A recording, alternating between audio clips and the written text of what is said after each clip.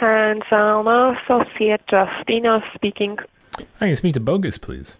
Sure, what's your name? Joey Gingola. Okay, hold on 1 second. Thank you.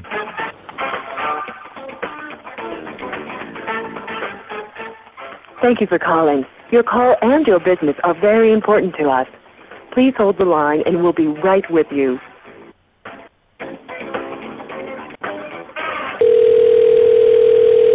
Hansel Associates, Bogus, I can help you. Bogus, it's Joey Gingola. Hey, Joey, what's up? Not much. How you doing, sir? Good, how was your fourth? This is insurance in your own words from the people who are living and breathing it every day and are struggling to figure out where this industry is going and what they need to do to stay ahead. Hosted by me, Joey Gingola. Let's get into it.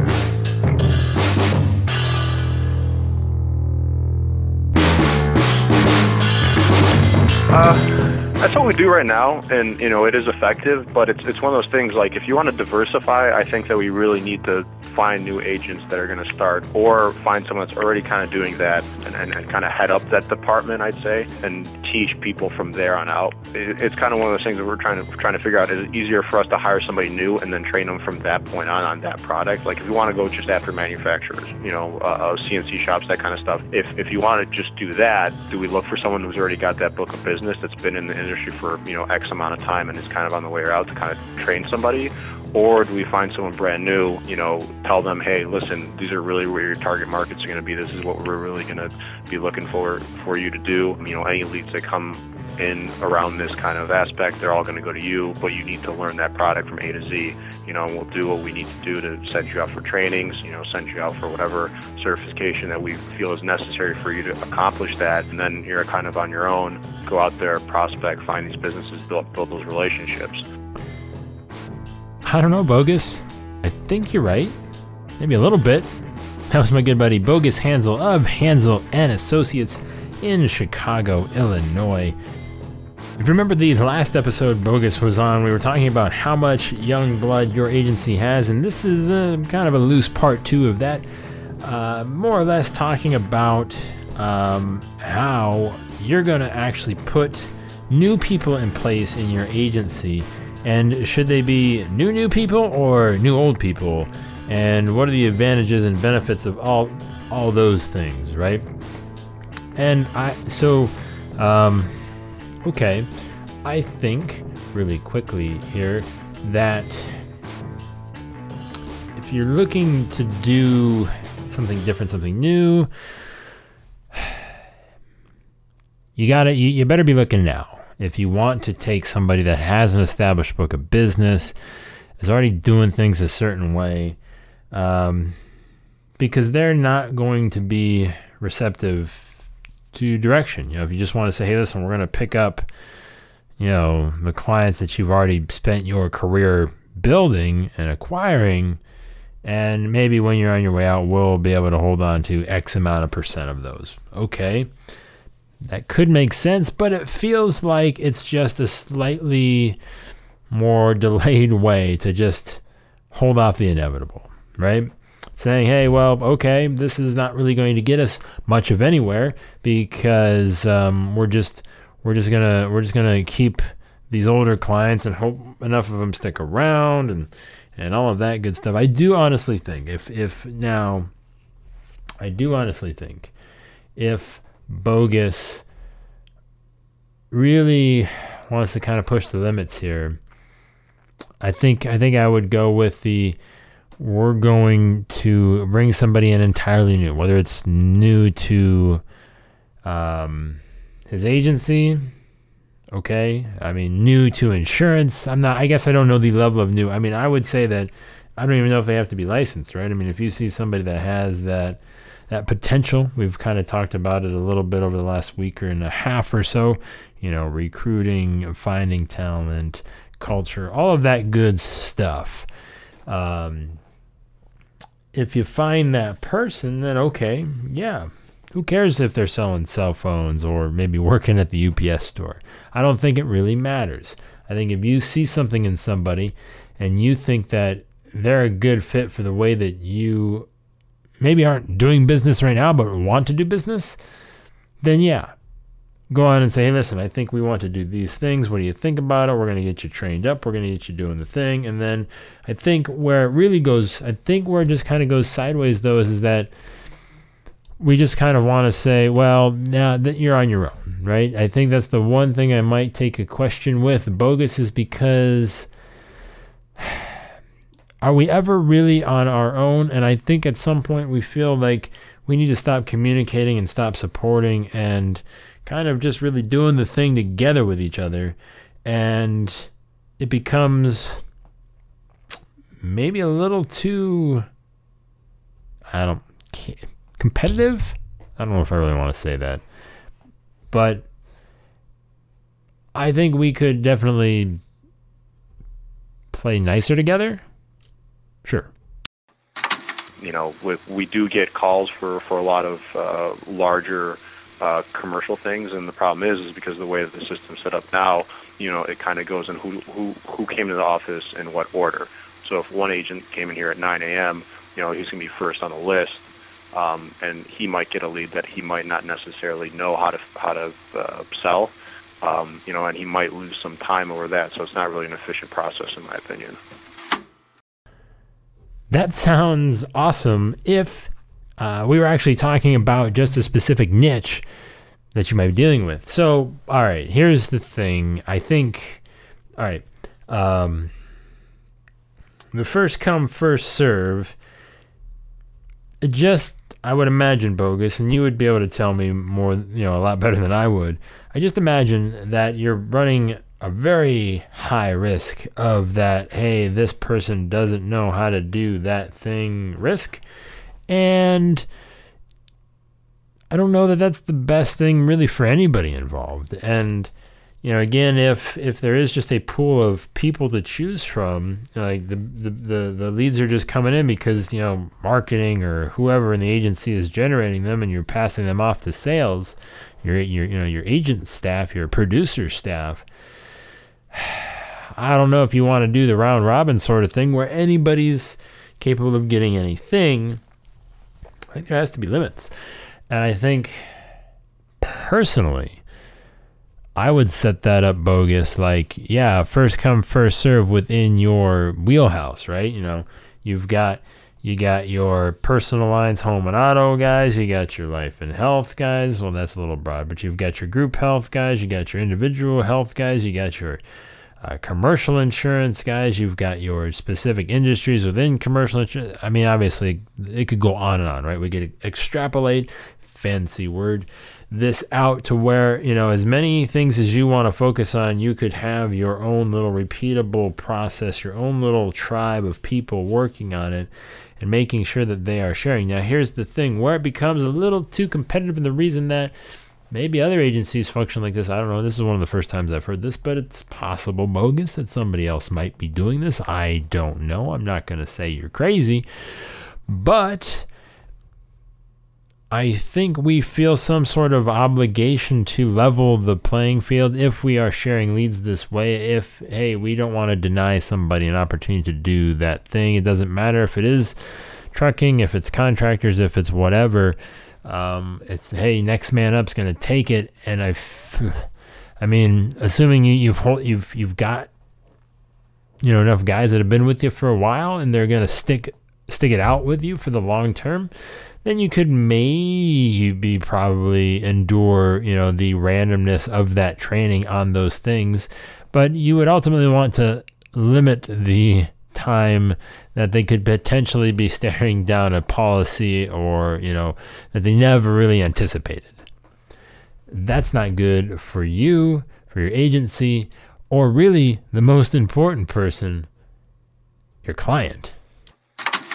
I'd say that we're kind of in a rebuild process. You know, we're still successful. We're still, you know, a 40, 50 win team, but we're going through a rebuild process to kind of strengthen our foundation and get the playoff run that we really need. You know, that's the way that I look at it. You know, on the other hand, when bringing somebody in, you know, that's been kind of around the industry and knows the industry, or that specific market, that's a good thing too, because you can, if that's someone that's a legacy agent, insurance agents aren't really getting any younger. They're just getting older. Those books of business eventually need to go somewhere, so one of the things that we see in the future is that we probably want to start looking at the agencies that are going to be going up for sale in those books of business and how to buy them. So those are also options that we're always looking at. I don't know, Bogus. I might actually just try to buy the book and tell them to go away. If that's the thing, right? I feel like if you're rebuilding the team of the future, right? The team of not 2018, but maybe 2020, 2021, 2022. If you're really projecting out, you're looking at your farm system, you're seeing what you got on the roster currently, and you're thinking to yourself, there you go, hey, well, this is going to be interesting, or I really like what's going to happen here, then you don't want to. And all right, fine, maybe sports is a terrible analogy because most of the time you do need some experience, some veterans on the team, but they are veterans that are already doing the right thing the right way. They have come from winning cultures, they lead by example, and they know how to get it done. Those guys are just not hanging out on the top of the scrap heap all that often. Now, if you happen to come across one, well, go ahead and nab that person up, and maybe your life will be better.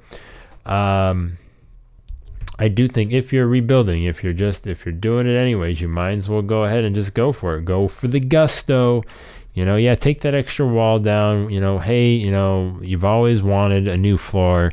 Get it done. We're just really mixing analogies now. We're going from sports to home remodeling. I think you're ultimately setting yourself up for a much better situation long term. Again, unless the return on the book is phenomenal, and that agent is already maybe doing things the right way. They're just close to retirement, or they're just interested in I don't know, whatever it is, right? There might be some scenarios. I just think that you really want to ask yourself and really think through the potential realities that are awaiting you, because they are the ones that are going to determine how successful this rebuild is for you. If it's just another mediocre team that might find its way to the playoffs every now and then, but ultimately knows that it never has a shot to do anything beyond being average. And yes, it's tough staring a ridiculously inexperienced person from the industry in the face and say, you're going to be the next thing that brings in money for this business, so we all can keep doing what we want to do and not have to go back to, I don't know, running the go-kart track at the, summer amusement park thing. Sure. It's a risky business for sure.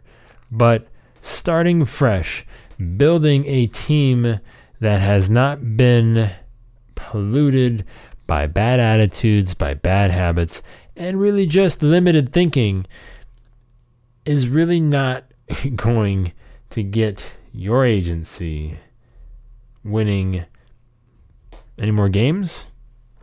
I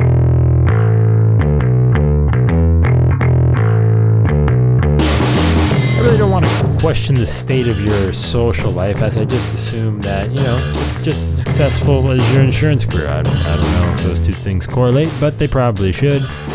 However, if you are looking for a little boost, if you need a little help, finding friends, making friends, I'll give you a little tip. Carry around a camera, because for some reason, I'm not entirely sure what it is, people like to talk to the guy with the camera. They feel like it is somehow an open invitation to really just, I don't know, throw words at you in a much more rapid fire, just carefree environment than they might otherwise with a cameraless person. I personally, with my lukewarm tolerance at best with people, have a hard time dealing with it, mainly because I'm just walking by you in the airport or whatever it is. I don't necessarily know that I'm up for an in-depth chat with somebody that I will almost certainly never see again. I mean, it's fun occasionally from time to time, but how many times do we gotta do it? And what's even worse, well, let me say this first. I mean, it was like to the point. I mean, I'm just standing, minding my business. I was trying to take just like a dumb, stupid picture of me passing through North Carolina for the people in the 5 a.m. club, because there's a few North Carolina folks that were traveling around. I was like, hey, listen, I'm here, just passing through. Wish I could stay. I'm not. And then a dude is just, he just comes up. He's like, hey, so you a vlogger? And it's a very weird question to be asked. I'm like, yeah, I guess, kind of, sort of. You could call me that. And he just proceeds to just, basically, break down his campsite here and just, really just settle in for the long haul. He stops, firmly what he's doing. He positions himself outside of the flow of the traffic. I'm thinking to myself, oh boy, here we go. This isn't going anywhere anytime soon. And we proceed to do that thing for about 10 minutes. And it was tolerable at best. But another guy just, I'm doing the moving sidewalk thing. I got a kid, he's probably 15. He just sees it because you don't see people walking around with big camera rigs all that often. We're passing each other on the walking sidewalks, and he just yells at me, hey, are you a YouTuber? I'm like, probably, sure, maybe. I wasn't really sure how to answer it. And I don't like disappointing children, because he was looking for me to be somebody a lot cooler than somebody who makes videos about selling insurance. So it's usually a letdown. Usually it's like they're really excited because they think it's going to be something cool, and then I'm like, insurance, and then I immediately regret this decision to talk to you. And it should be more of a conversation ejector than I would imagine, but it doesn't seem to work as much. I just have to instead deal with the disappointment and regret on their face when I tell them that, because I usually just try and keep it to myself unless they really ask, like, hey, is there a channel like I could follow you on? What's the deal? I don't know. Just in case, if you want to experience that, if you want to make friends, go by yourself. I mean, it's probably, I don't know if it's cheaper than dating. I don't know. I mean, it might be, or whatever it is that you do to make friends or find people. Go ahead, buy yourself a decent looking camera that somebody's at least going to tell you that it's like really expensive, more expensive than it actually is, and you'll be making friends in no time. You're welcome. Joey at agencynation.com if you really want, even more insight onto how to pull this off successfully, or I guess in my case, unsuccessfully most of the time. Yes, Joey at agencynation.com. Oh, hey, real quick. By the way, I never asked this question. I've never asked this question, just real quick.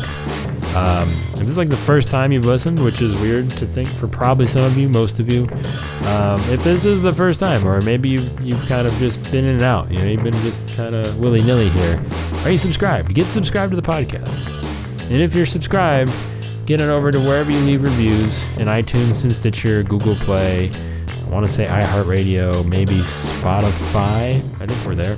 Yeah, all the places, but Stitcher and iTunes, really just iTunes. Just leave a review. It would mean a lot to me, if you could, please. Now that's it, I promise. So do that. Thank you.